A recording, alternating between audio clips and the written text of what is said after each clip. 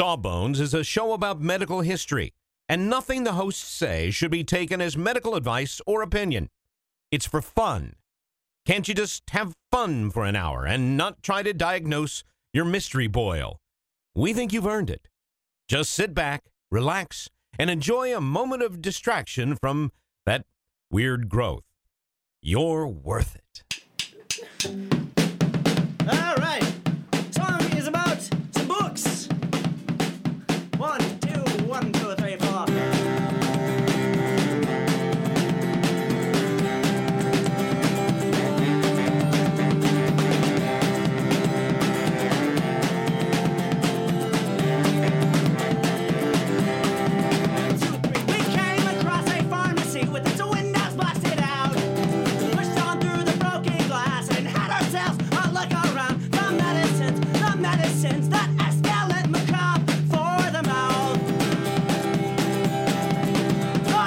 Hello, everybody, and welcome to Sawbones, a marital tour of misguided medicine. I am your co-host, Justin McElroy. And I'm Sydney McElroy. It's a little too much sort of like bravado for my name, I think. I regret it instantly.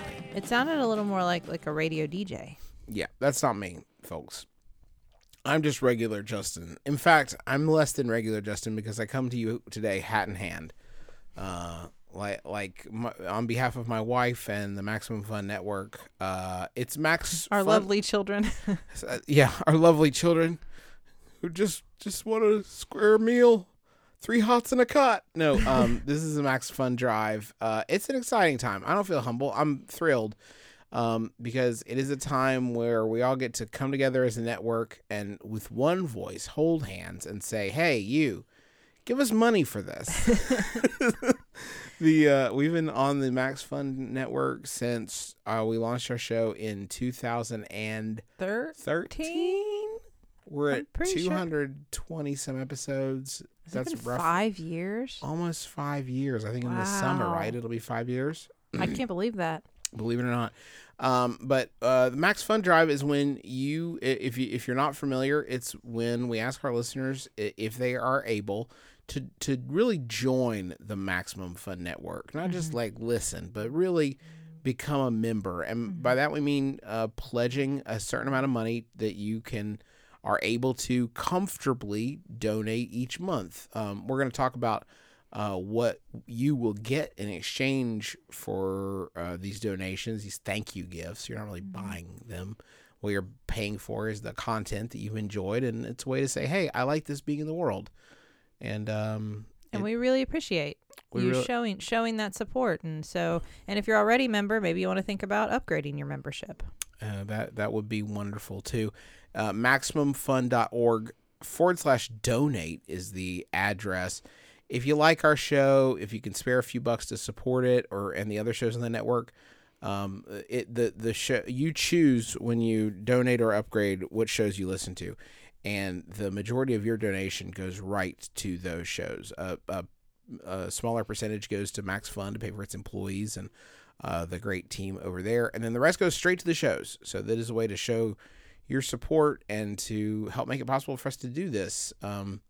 Just to give a personal story, Sydney works fewer hours than she used to because she wanted to make more time to research and make Sawbones great and record Sawbones and do like more live Sawbones and stuff like that. So, and that's thanks to y'all. So yeah, thank you. We'll talk more about that at the break. But that actually, Sydney, dovetails, not DuckTales, dovetails. Whoa, was that intentional? DuckTales and dovetails? Like DuckTales, dovetails, is that a thing? I don't know of anything else DuckTales would have been a play off of. Yeah, because it's not. It's really. It sounds like it's intercapped in such a way that it should be something. But anyway, DuckTales instead of. There's nothing I can say there that is. Nothing makes sense. No, there's no end to that sentence. And some of them are inappropriate or expletives, so we'll just stop there. Today we're going to do an episode that is kind of different, but I think it'll be kind of fun and interesting. You're giving Cooper some weird looks. Is she okay? No, she's just squirming all over the place. She's going to need to be picked up. Also, ducks, is it just because of DuckTales, like tails? Yeah, like they have tails and also... Well, they don't have tails, but they've got that pointy part. They do have tails. There's an end to a duck. Ducks do have an end. Okay. you Anyway, could in refer the to as a tail. hairdo, there's the hair style. Of the DuckTales hairstyle. Isn't that what that's called? You understand it would be pretty wild to call a hairstyle a ducktail if ducks did not have tails. You realize that would have been the first thing at the Hairdressers The way Association. that it's like smooth like a greaser, right? Yeah, no, I'm not debating the size and style of the ducktail sort of look. I'm saying that it would have been wild if ducks did not have tails to call that style a ducktail. It's like a butt. So, what we are going to do today, I'm calling it because it sounds dramatic, the secret life of doctors. But really, what we are going to do, and because I think it's interesting, the doctor comes in, when you have your appointment from a patient perspective, the doctor comes in, they see you for however many minutes your appointment is. We'll get to that here in a sec. Mm-hmm. And, then they disappear. So what are they doing the rest of the time? We're going to break this into two chunks. I mean, golfing, pretty much. We're going to break this into two chunks. The first will be sort of Sydney's regular day-to-day. And although she's a family practice doctor, I'm sure it's somewhat different for other specialties, but maybe you can address that sort of as we go. Sure. And then in the second half of the show, we're going to talk about hospital service, which is like working at the hospital itself. So Sid, let's actually start. And this would have been, obviously, we talked about residency a couple times. I don't think we want to focus on that so much. I'm kind of thinking where you're at now as an attending physician. Sure. First off, why don't you talk a little bit about what that means, being an attending physician, and then let's get into your day to day. An attending physician just means that I finished all of the training portion of being a doctor. There's the years you're a medical student. There are the years that are kind of like apprenticeship years where you're a resident, right? Where you are a doctor and you do get paid, but you're also still in training. And then following that, you become an attending physician, meaning you're done with training. You're out there on your own. If you mess up, it's your fault now. Flip or fly. Yeah. So I am an attending physician. I have been since 2012. Yes. All right. So let's start with a typical. Because your days are a little bit different. Let's start with Tuesdays. Okay. So first of all, let me preface with, I do family medicine. Okay. So I see all ages of patients. Mm-hmm. And I largely do outpatient medicine. And when we say outpatient, we mean in the office, not in the hospital. That's inpatient. Okay. So I largely do outpatient medicine. And I do not do a lot of procedures. So that just kind of is a broad view, that's where I fit in the medical spectrum. So I see you for checkups, I see well child visits for immunizations or just to make sure they're doing okay. And then I also see people for chronic disease management, diabetes, hypertension, that kind of stuff. And then if you're sick, you got a cold or something. So that's kind of the gamut of where I fit into the world. I work in an academic practice. So we have medical students and residents that I teach, and then I also see patients in that setting, which is a little unique because doing what I do, you could work in an academic practice, but most docs don't. They either work in a private practice, which is kind of what you think of as the doctor's office, where you go and there's one or two doctors and the nurses that work with them, and that's kind of it, freestanding. Or in a strip mall between a gun store and a fortune teller, that kind of thing. Is that usually where doctors' offices? There's different places they could be, I guess. I guess it could be. Could be. It's sure. And then there's also, large group practices with many, many doctors still outside of academics, still outside of a hospital. But they would all do this similar kind of thing. I start my day seeing patients at 8 a.m., generally on Tuesdays specifically. But, at our office, everybody starts at 8, pretty much. And the way that primary care visits are generally broken up, and it varies from place to place, but this is the most common schedule. I am scheduled a patient every 15 minutes. So if I've already seen you before, that means you're an established patient with me. You get 15 minutes scheduled for your visit. If I've never seen you before and you're a new patient to me, you get 30 minutes scheduled for that visit. Subsequent visits, of course, will be 15 minutes. Mm-hmm. This would be different in different specialties. I know, for instance, that if you're in psychiatry, your visit may be scheduled for an hour.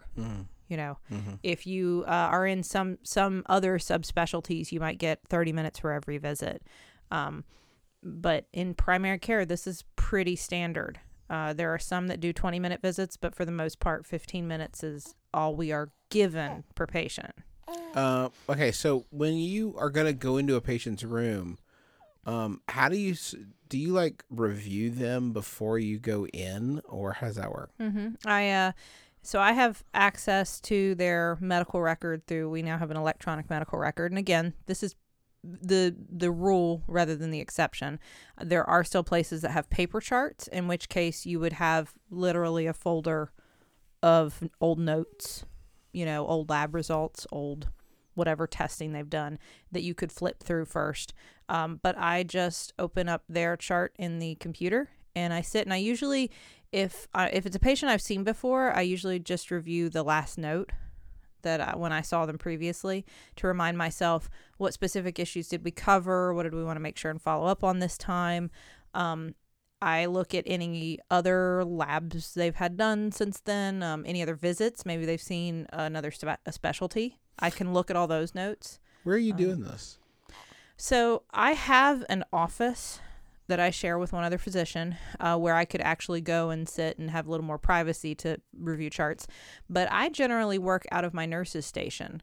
So when you go into a doctor's office, especially one with like a multi-physician practice like mine, ours has 8 different nurses' stations, I believe.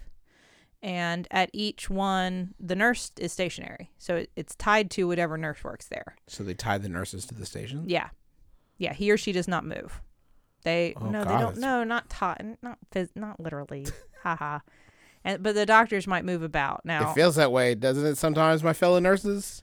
I'm just imagining that's an issue that nurses complain about. I don't know. The main thing they complain about is that since the hospital bought our practice, we can't have coffee at the nurses' desks anymore. Pods, we actually call them. They're actually called pods. Oh, like the Keurig. Those are fine, but I don't.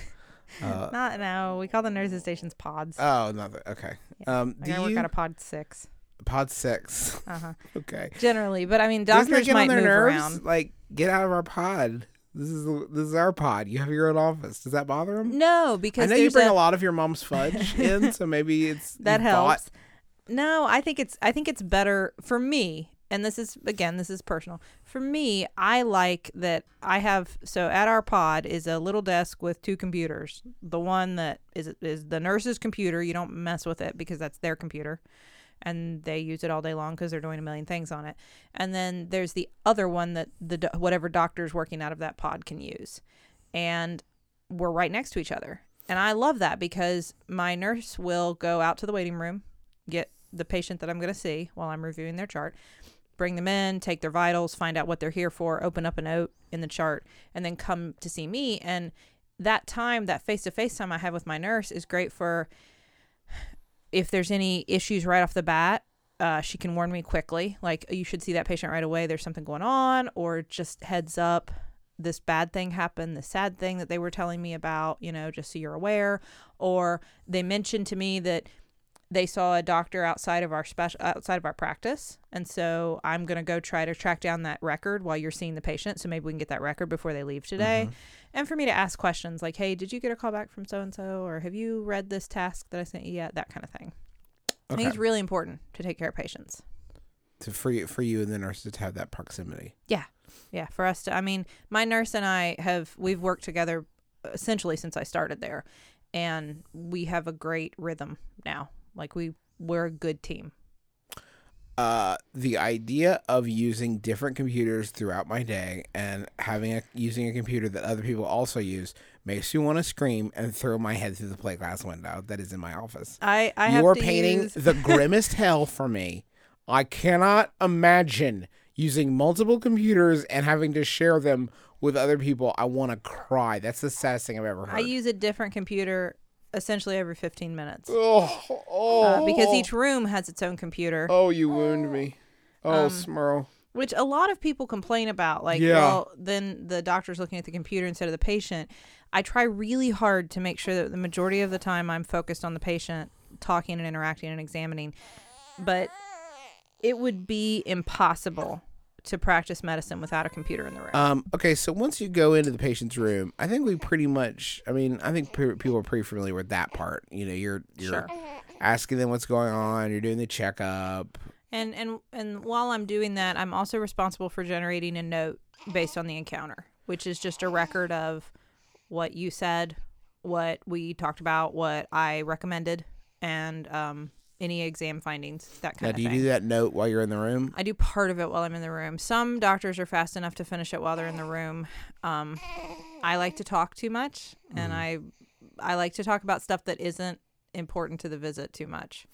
I spend time chatting with my patients, probably more than I should. So, as a result, my visits take too long, probably, and I don't finish the note in the room. So they always go 15 minutes because you said every 15 minutes Oh. our patient. So No, they go at least 15 minutes. I would say that I probably in an average day, I don't have a single appointment that only lasts 15 minutes. Unless somebody just happened to come in for my nose is runny, can you just make sure I don't need an antibiotic kind of visit? Those can last 15 minutes. But anything with chronic disease management, anything if we're dealing with like mental health issues, you can't cram that stuff into 15 minutes. yeah. If I'm only running an hour behind at the end of the day, I feel pretty good. Well, at least you get your lunch break, right? I haven't gotten a lunch break since I started medicine. You just I mean, I think as a medical student, I may have gotten lunch breaks, but since residency started, I've never had a lunch break. it's scheduled in your day theoretically, but Yes, there is an hour between 12 and 1 when I am supposed to be eating lunch. I am never eating lunch at that time. That's lovely, Sid. What a good doctor you are. And I think That most, also is why, by the way, I'm going to take my sidebar here. Hi, it's Justin. Please show up on time for your medical appointment, please. Can you do that for me so my wife is not even further behind and later in getting home and messes up our whole day? So please be on time for your medical appointments. Hi, I know you have a lot going on. I'm sorry, we all do. Go, it is be on hard, time, please. especially if you're the first appointment in the morning, because if my first patient is late, the rest of my day, there's no way I can make up that time because I'm going to lose time throughout the day anyway. And that's something a lot of people say, well, you expect me to be on time, but yet you're running behind. How do you justify that?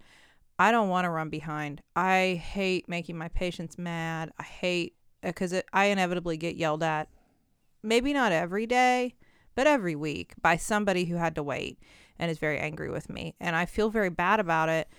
But the reason you had to wait is that someone else had an issue that took longer. Sometimes it's an emergency. Sometimes you'd be shocked how many times someone comes in to discuss, their blood pressure.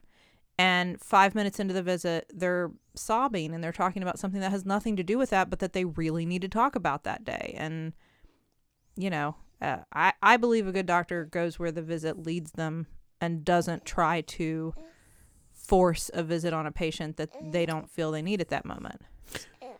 Sometimes I just have to look at people and say, listen, let's focus on this today. And I'm just going to have to bring you back to talk about your glucose readings have been too high. We'll talk about that next time because clearly this is more important to you today.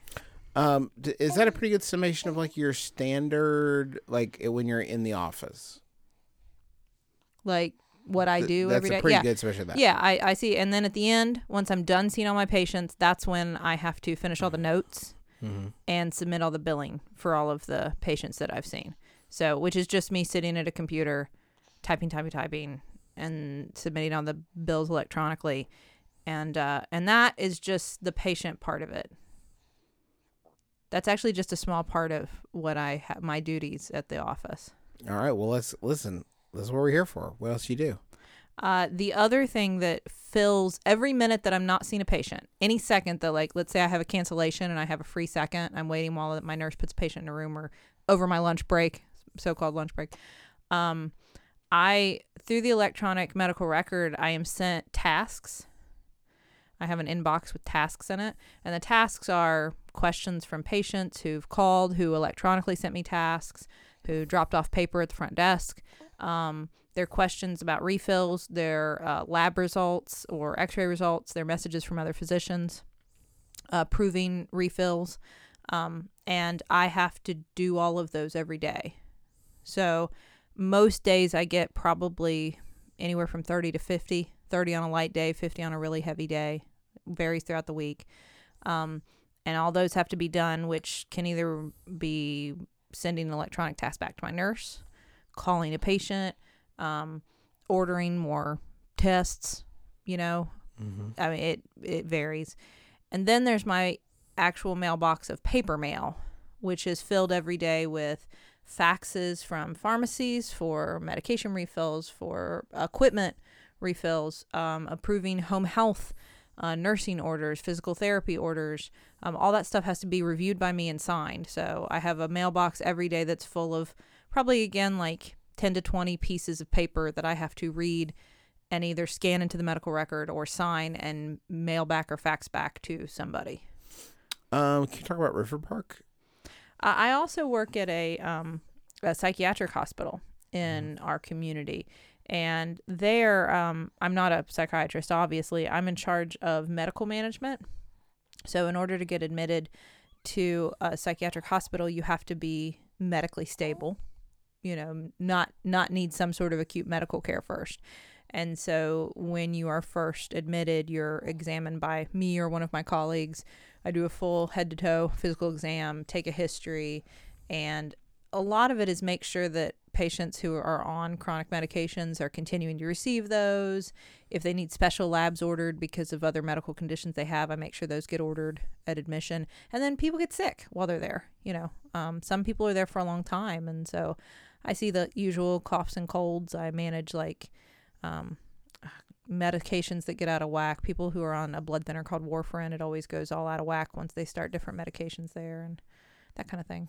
And lectures, right? You do lectures sometimes. Yes, I do lectures to medical students. I do lectures to the You residents. do lectures to them. That is a to way of describing it. And I also precept. That's another thing I do. So because I'm in an academic facility, any residents who are seeing patients have to have an attending who's overseeing them while they're doing that. So that's always good to know. If you're seeing a resident physician, it might give you pause because you think, well, they're still in training. That's not safe, is it? And you're right. No. Oh. Because there's someone like me sitting in an office that they are talking to about every single patient they're seeing.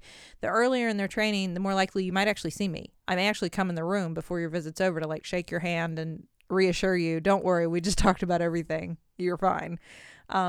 But as residents progress, they usually don't have to bring us in the room.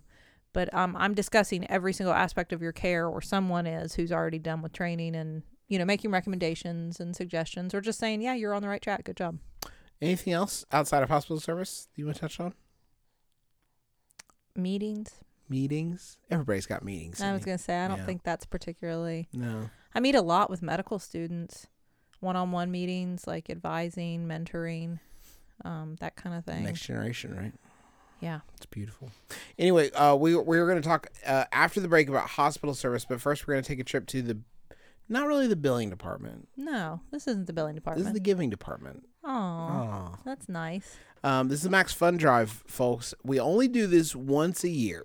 Once a year we come to you and say, hey, if you've enjoyed this show or the other shows on the Max Fun Network, can you spare a few bucks to help support that? And that money does go directly to the shows that you listen to. There's a percentage that goes to Max Fun for their staff who help us make the shows and handle stuff like advertising and producing for some of our shows and pledge management and all that great stuff. So there's the staff there at Max Fun is supported by your donation, and also the rest of it goes directly to the shows you listen to. That's why it's so important when they ask you to choose the shows you like. Make sure you choose all the ones you like, because that is who is getting your hard-earned cash. We have several different donation levels, and they range from $5 all the way up to, I think, $200 is the highest possible level. We have gifts at each of those levels. We're not going to dwell too much on some of the higher tier ones because we know that's asking a lot for most people. So go to MaximumFun.org/donate if you want to see those higher tiers. If you can give $5 per month, you are going to get over 100 hours of bonus content, and I mean well over 100 hours. I was gonna say it's probably way higher. I think we than that veered now. into like 5 days of bonus content. All Yeah. the shows put out a new episode, a bonus episode. It's always pretty cool and special, and you get access every year. You get access to every year's bonus content. I mean, hours upon hours of stuff. For example, we just did an episode live from a local pharmacy where I basically talked about how bad a lot of over-the-counter medications are and how many don't actually do anything for you.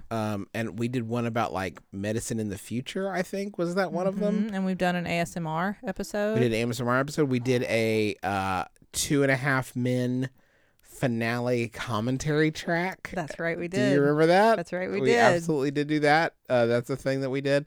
So we have done a lot of those, and they are all there waiting for you. Along with every other show. Every other show. What did Still Buffering do this year? We did a teen quiz. It was Oh, a teen quiz challenge. How much have we learned from each other? excellent. Well, and those are there and available for you to download. You're also with the Adventure Zone. We played Dungeons and Dragons with Lin-Manuel Miranda for the first time he'd ever played. That's in there. We also Worth it just for that, really. It's fun. You get a demo of a song called Ghost Horse that he wrote. It's a parody of Fugue for Tin Horns. Is that right? Yes. I think that's the name of the song. But it's for guys and dolls. And this is just at the $5. That's just the $5 level. If you can do $10, you are going to get a very cool pin designed by Megan Lynn Cott. Every show, you get to pick what show's pin you want. And every show has a very cool one. Ours is a sort of patent medicine looking bottle. It says Cure Alls, Cure Nothing on the pin, and it's really cool. You can come to the website and check out all of the different pins to entice you. Yes. They're excellent. Not to keep bringing up Still Buffering, I really like the Still Buffering pin this year. I think it's the best one. It's a little like For Dummies guide, and it says How to Adult. It's very cute. It is very cute. But all the pins are great. You can't go wrong with the pins. And that's at $10 a month. Plus, you get the bonus content. Now, if you give $20 a month, you're going to get, I think this is so exciting, the Max Fun 2018 Max Fun Family Cookbook. Now, Justin, you submitted a recipe. I did. All the Max Fun hosts, a ton of them submitted recipes for everything from cocktails to desserts, everything in between. Great recipes from their hearts. I gave my mom's recipe for chess bars, and they are, Sydney has eaten them multiple times. They're delicious. Quick review, they're amazing. Yes. They're real Baptist desserts. It's going to take you on a journey. Very decadent. It's got a box of confectioner sugar. I mean, they're out of control. And it will make you the hit of every event people will be asking you to bring chess bars to their events forever once you make these. If you make them, by the way, send me a picture. I'd love to see that. You're also going to get some cool space-themed cookie cutters. The recipe for my dad submitted one we did an episode of My Brother, Me a long, long time ago called Spaghetti-geddon, and that was an episode we recorded after our stepmother Carol made us some spaghetti. She submitted her spaghetti recipe into the Maximum Family Cookbook. That's all waiting for you. Plus, you get the enamel pin. Plus, you get the exclusive bonus content. And the donation levels go up from there. There's 35, 50, 100, 200. And there's great gifts. If you go to MaximumFun.org/donate, you can see those. But honestly, by the way, those continue to accrue. So you get whatever you get at your top tier, you get all the stuff before it. But honestly, I personally think it's less important how much and more important that you try to support, again, if you comfortably can. I don't want to put anybody in dire straits. No, we just appreciate you for listening. But if you're in a position that you can listen and support our network by becoming a donating member, that would be awesome. If you already are doing this, thank you. Thank you. We super appreciate it. And if you're already doing it and you're thinking, I really like those gifts and I'm in a position where I might want to upgrade my membership. Maybe you picked up some other shows, or maybe you're just listening more.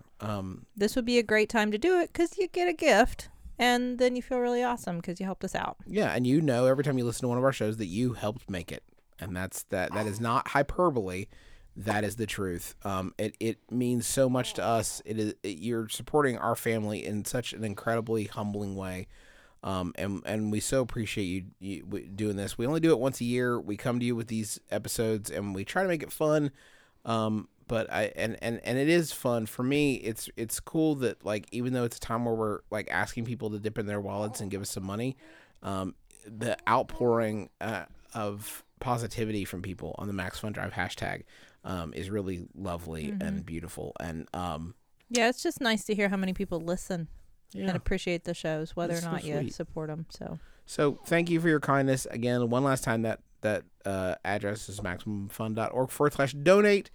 Please, if you can, and don't wait, because you might forget and you think, oh, I'm going to do it. Just open up another tab or just pop open your phone. Do it real quick. It's fun.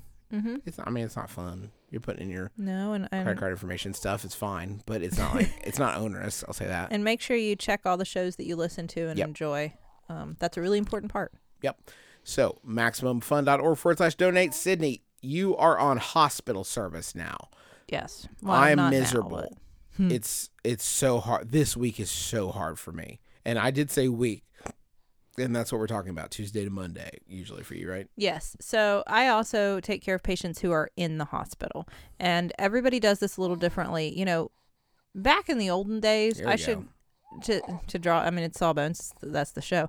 Back in the olden days, this day would break down very differently. An old-timey family doctor would do what I do, see patients in the office just like I described.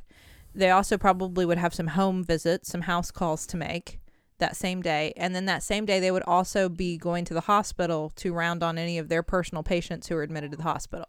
And that was the model for a long time. Wherever your patients were, you saw them at home, in the office, or in the hospital.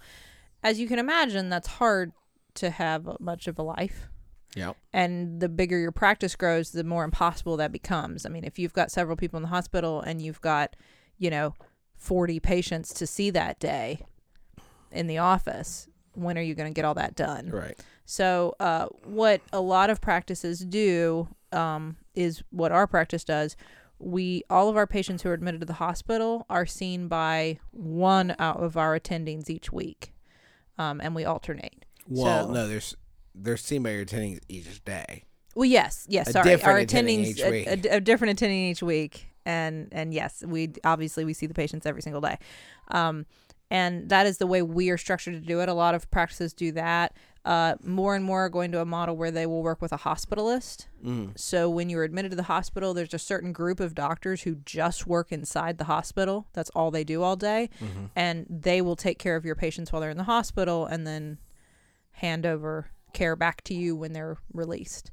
Hospitalists, I bet, are the ones like that have all the secret, like the best shortcuts. They know the best stuff in the cafeteria.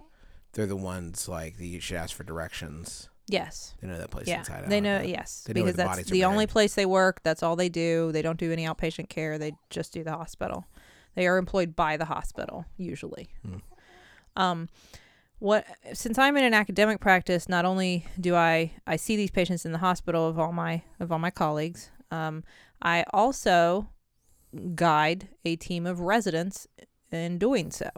So while all of the patients are technically admitted to me and I see them every day and I am ultimately the one responsible for making the decisions, involved in their care, I am doing this sometimes through senior, junior, and intern residents that I work with. I have a team of 6. Let's do this chronologically, because you go in just bafflingly early. It's really not that on early. her hospital 7 a.m. It's not that early. I know, but it means I have to wake up at 6. I mean, can you imagine it, folks? So I wake up at 6 and I sneak out of bed to try to not wake up Justin Never works. or Charlie when she's in bed with us, which is often.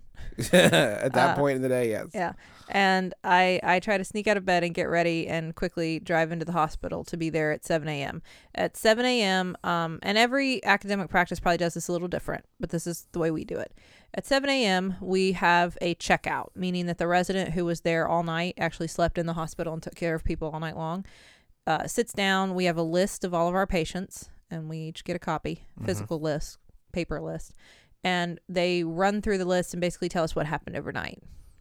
Here are any changes, here were any things that went good or bad, and here are the new people that I admitted last night. Our service is very busy. We have a very heavy service, so that number of new patients could range anywhere from 5 or 6 on a lighter day of work to, I think the most I ever personally admitted was 17 in one night. Wow. So it can get pretty busy on inpatient service. That usually takes about an hour of us just briefly. This is a very brief checkout at this point, just quick updates. At that point, everybody breaks up to go see their patients. And that's when, if you are in the hospital, this is when the doctor shows up to actually examine you, talk to you, and let you know what's going on. This is a good piece of advice. If you have a loved one in the hospital and you're wanting to talk to the doctors more, get more FaceTime with them and actually be there when they come and, check out your loved one and make the plan, the morning is when we do that usually for the most part. Our patients are spread all over the hospital. Since we do family practice, we do all ages and all problems. So I start at the top, we just do. We start at the top and work our way down. We go to the top floor and we go into each room. It's myself and 2 of the senior residents, and we examine and talk with the patient and make a decision based on how they're doing, what we're going to do that day, let them know what the plan is, and move on. Once we have seen everyone, we reconvene back in our call room.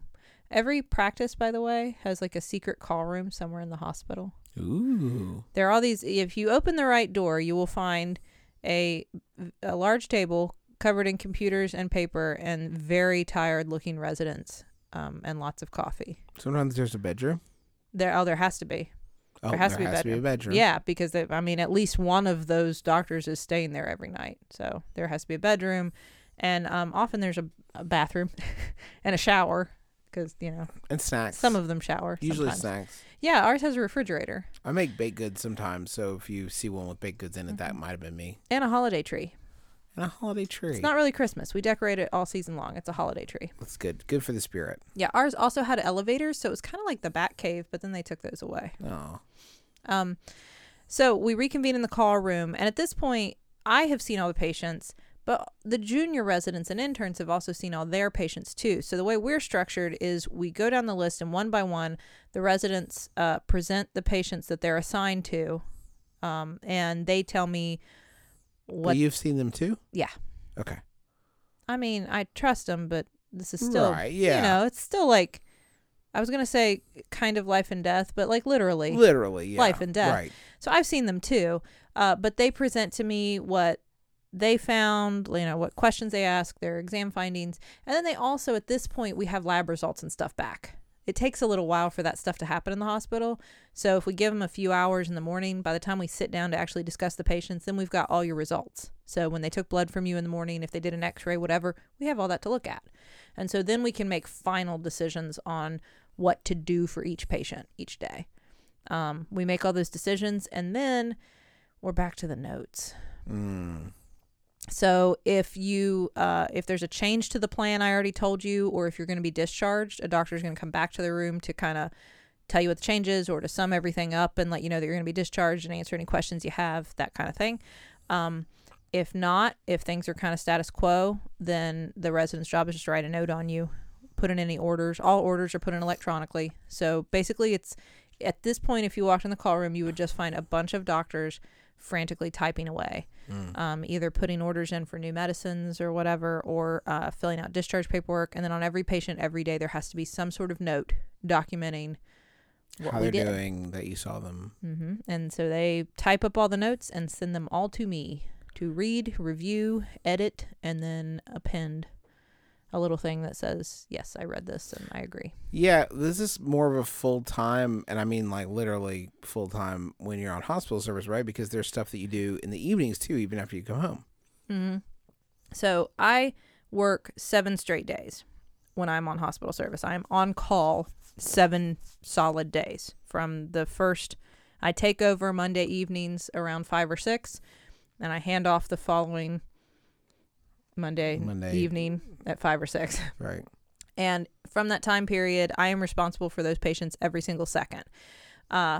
So as a result, even when I finally leave the hospital each day after all the rounds are done, the notes are signed, the plans are made, the questions are answered, when I go home, I still have to be available the entire time by phone to answer questions. in an emergency situation, I may have to come back into the hospital, but honestly, that's pretty rare. Because most of the time, if something has to be done quickly, the patient probably is going to end up transferred to the ICU, which is a whole other set of doctors and stuff. And so it's often not necessary for me to actually physically come there, because by the time I would drive there, it's already happened. When you're on hospital service, how do you decide if a patient needs to go to the ICU, which is the intensive care unit? So there I know you know that. Thank you. There are a couple of reasons.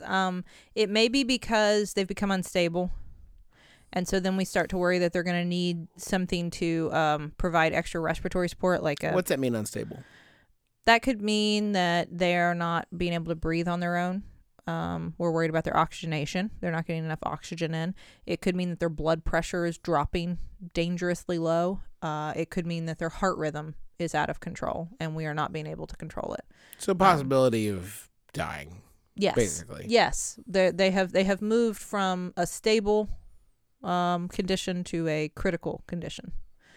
And so at that point, they would be transferred there to provide a higher level of care. They can do things in the ICU you can't do in the rest of the hospital. You wouldn't be on a ventilator anywhere else. Things like that. And you also have the ratio of nurses to patients is much better. So if you are in the ICU, your nurse may only have you and one other patient that they're responsible for. Whereas on the floor, they would be responsible for many more patients. And then the doctors in our hospital, for instance, in our ICU, it's a closed ICU. So you're only being cared for by intensivists, people who are trained in intensive care. It can be a stressful time when you're in the hospital, and especially if you think about what Sydney is describing, how rarely she is overlapping with patients. If you're in the hospital or you got a loved one in the hospital, what do you think is the best way for people to sort of get what they, to get the care that they want? I think the best thing, one is to, obviously if you're the patient, you're going to be there. I was going to say is to be there, but if you're the loved one. That's not so obvious. I've seen quite a few people smoking outside the hospital. Well, maybe I should say that then. If you're the patient, the best way to get the information you want is to not leave the room all the time. I understand. If you're there for a long course, you got to get up every once in a while. I understand. I don't blame you. But this might be a great time to give up smoking, especially if you're admitted for something like pneumonia.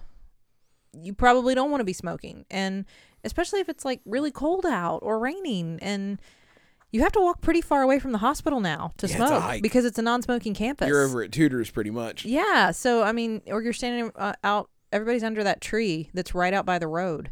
Anyway, the smoking tree.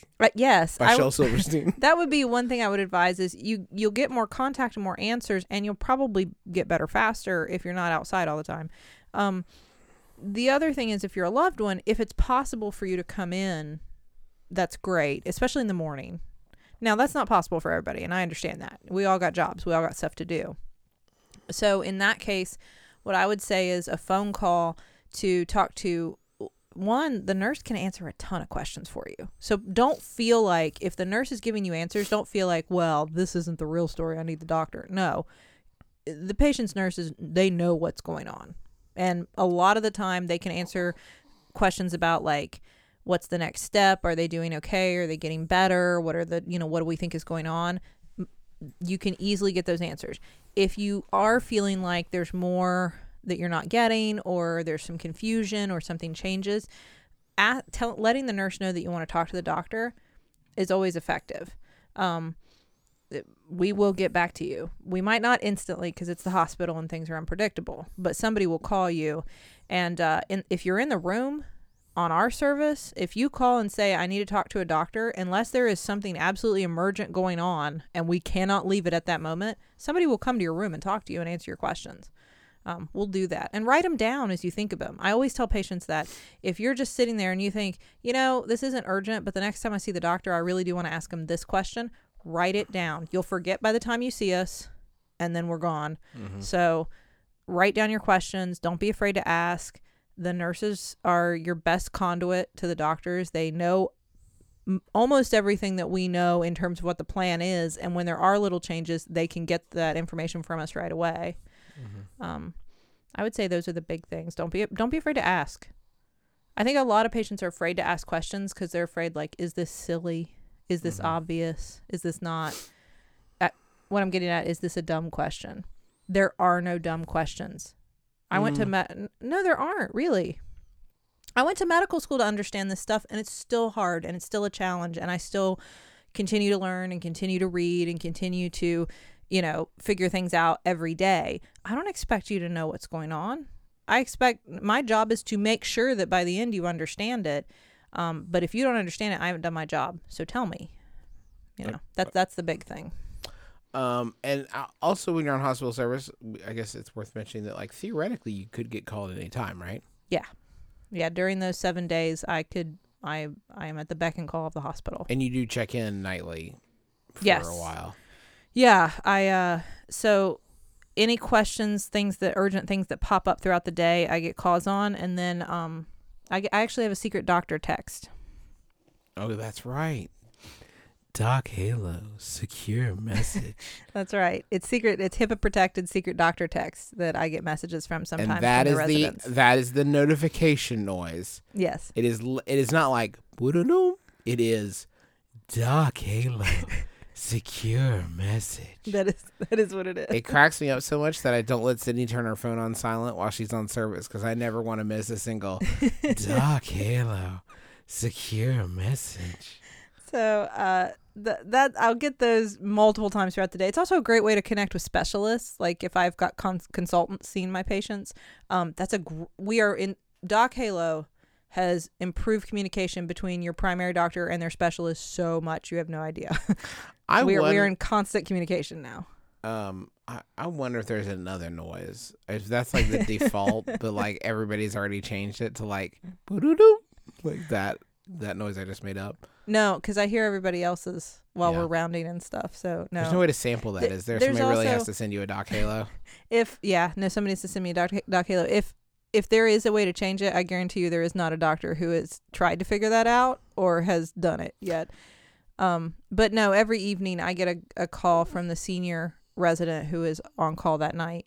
And we discuss every single patient. We go through all the plans for the day, any changes that may have happened, any updates, and then all the new people. And then I can get called all night long with new patient admissions and questions and all that kind of stuff. We talked sort of about this probably would have been made more sense earlier, but it's just sort of come to me now as we're talking about the best way to sort of handle yourself in the hospital. When you are going to your doctor's visit, can you give people any tips for like the best way to make their doctor's visit really effective? I was gonna say to get what they want, but like, and that's not always the best outcome for your health, I guess, for you to get, quote unquote what you want, especially with how many people are just trying to score opiates. So not any of you listening, of course, but like how would you advise people like best comport themselves? Well, I mean, I don't want to say that that's such a personal thing. I don't want to ever say that there's a right way to come receive medical care. Well, and obviously the impetus is on the doctor, but Sure. But I like attitude wise, like I don't know. There's a lot of times where I worry that I'm like if I'm having a problem, I wonder like, am I telling them enough? Am I telling them too much? Does this have nothing to do with anything? And I'm just kind of rambling. Like, Here's what I would say. Other than it really helps if you can show up on time. I'm not trying to be tough on that, but it really does help to make sure that you get the full, everything out of your visit. I would, and if the doctor has asked you to do any like tests before they saw you, like take this new medicine, get this blood test done, see this other doctor before I see you, and they've arranged for that to happen, I would really encourage you to actually do that. Because I sometimes I feel like I do the same visit. It's like deja vu with some patients over and over again, because like I really need to see what their diabetes, how well it's being managed, get this lab test for me, and it'll be 3 visits before they get it done. And so every visit it'll just be me saying, I still don't know how your sugar's doing. I want to help you, but I have no data to base my decisions on. So that would be one thing. And then if you have a concern, what I would do is just think about ahead of time what specific questions you have and what your worries are, and make sure you get to ask those. If you go in and you're waiting for the doctor to just like figure it all out, it's not like house. I think I've said this on the show before. It's not like you can drop a couple hints and then I'll look at like, I don't know, something weird on exam and be able to instantly tell you what your diagnosis is. Medicine never works that way. It'd be cool if it did. But a lot of the time it's a like narrowing down the diagnosis process. Mm-hmm. You tell me a problem. You tell me what you're most concerned about or what symptoms have bothered you the most. I ask some questions. We get to what we think it is, or a broad differential of it's probably one of these things. We do some testing to figure it out, or we try a medication to try to address it. And then you come back to see, have we made progress? Are we on the right track, or did we start on the wrong track? That's how medicine works most of the time. It is rare that you're able to come in, tell me something, and I go, I know exactly what that is. This is what it is. Here's the treatment. So think about it, have some questions, and don't expect that your doctor is going to have like an aha moment. Those are rare. Do you think we've covered everything? Is there anything else you wish people knew about what you do every day? I think And also you come home and then you research your podcasts and you record your podcast. Yeah.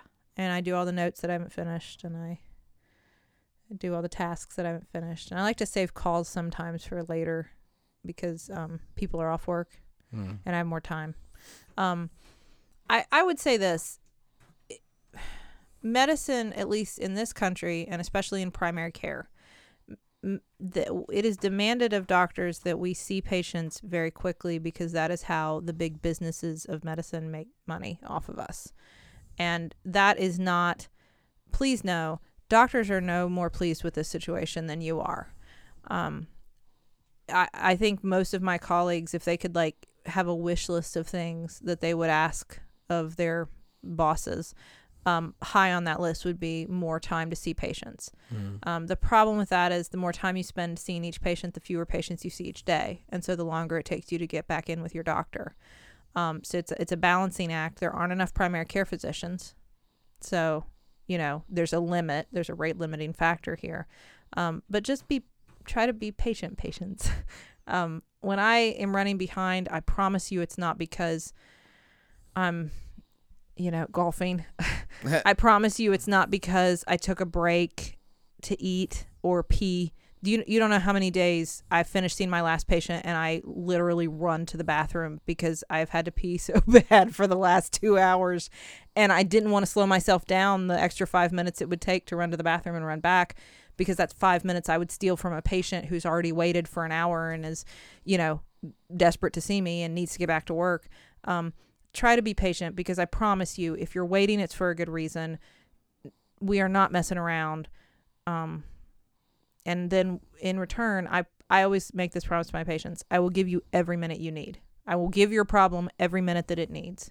And I will not shortchange you. Just please be patient. Thank you so much, Sydney, for that enlightening tour of your daily life. Next week, me. It's a lot more relaxed. But I bet you pee more than I do. I'm peeing right now. This is the Max Fun Drive. One last note on that. If you like our show, if you like what we do, if you like the other shows on the Max Fun Network, please. It only goes for 2 weeks. And after that, you won't hear about it again. But please shut us up. Go to MaximumFun.org/donate. Pledge or upgrade. It really does mean the world to us.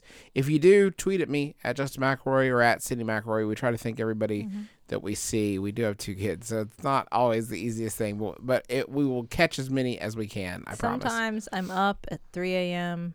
nursing our 7-week-old, and I see those texts or those tweets. So, folks, that is going to do it for us. Thanks to the taxpayers for letting us use their song Medicines as the intro and outro of our program. And thank you to the Maximum Fun Network. And thank you to you if you have donated or upgraded your donation, or hey, just for listening. We appreciate you no matter what. So until next week, my name is Justin McElroy. I'm Sydney McElroy. And as always, don't drill a hole in your head.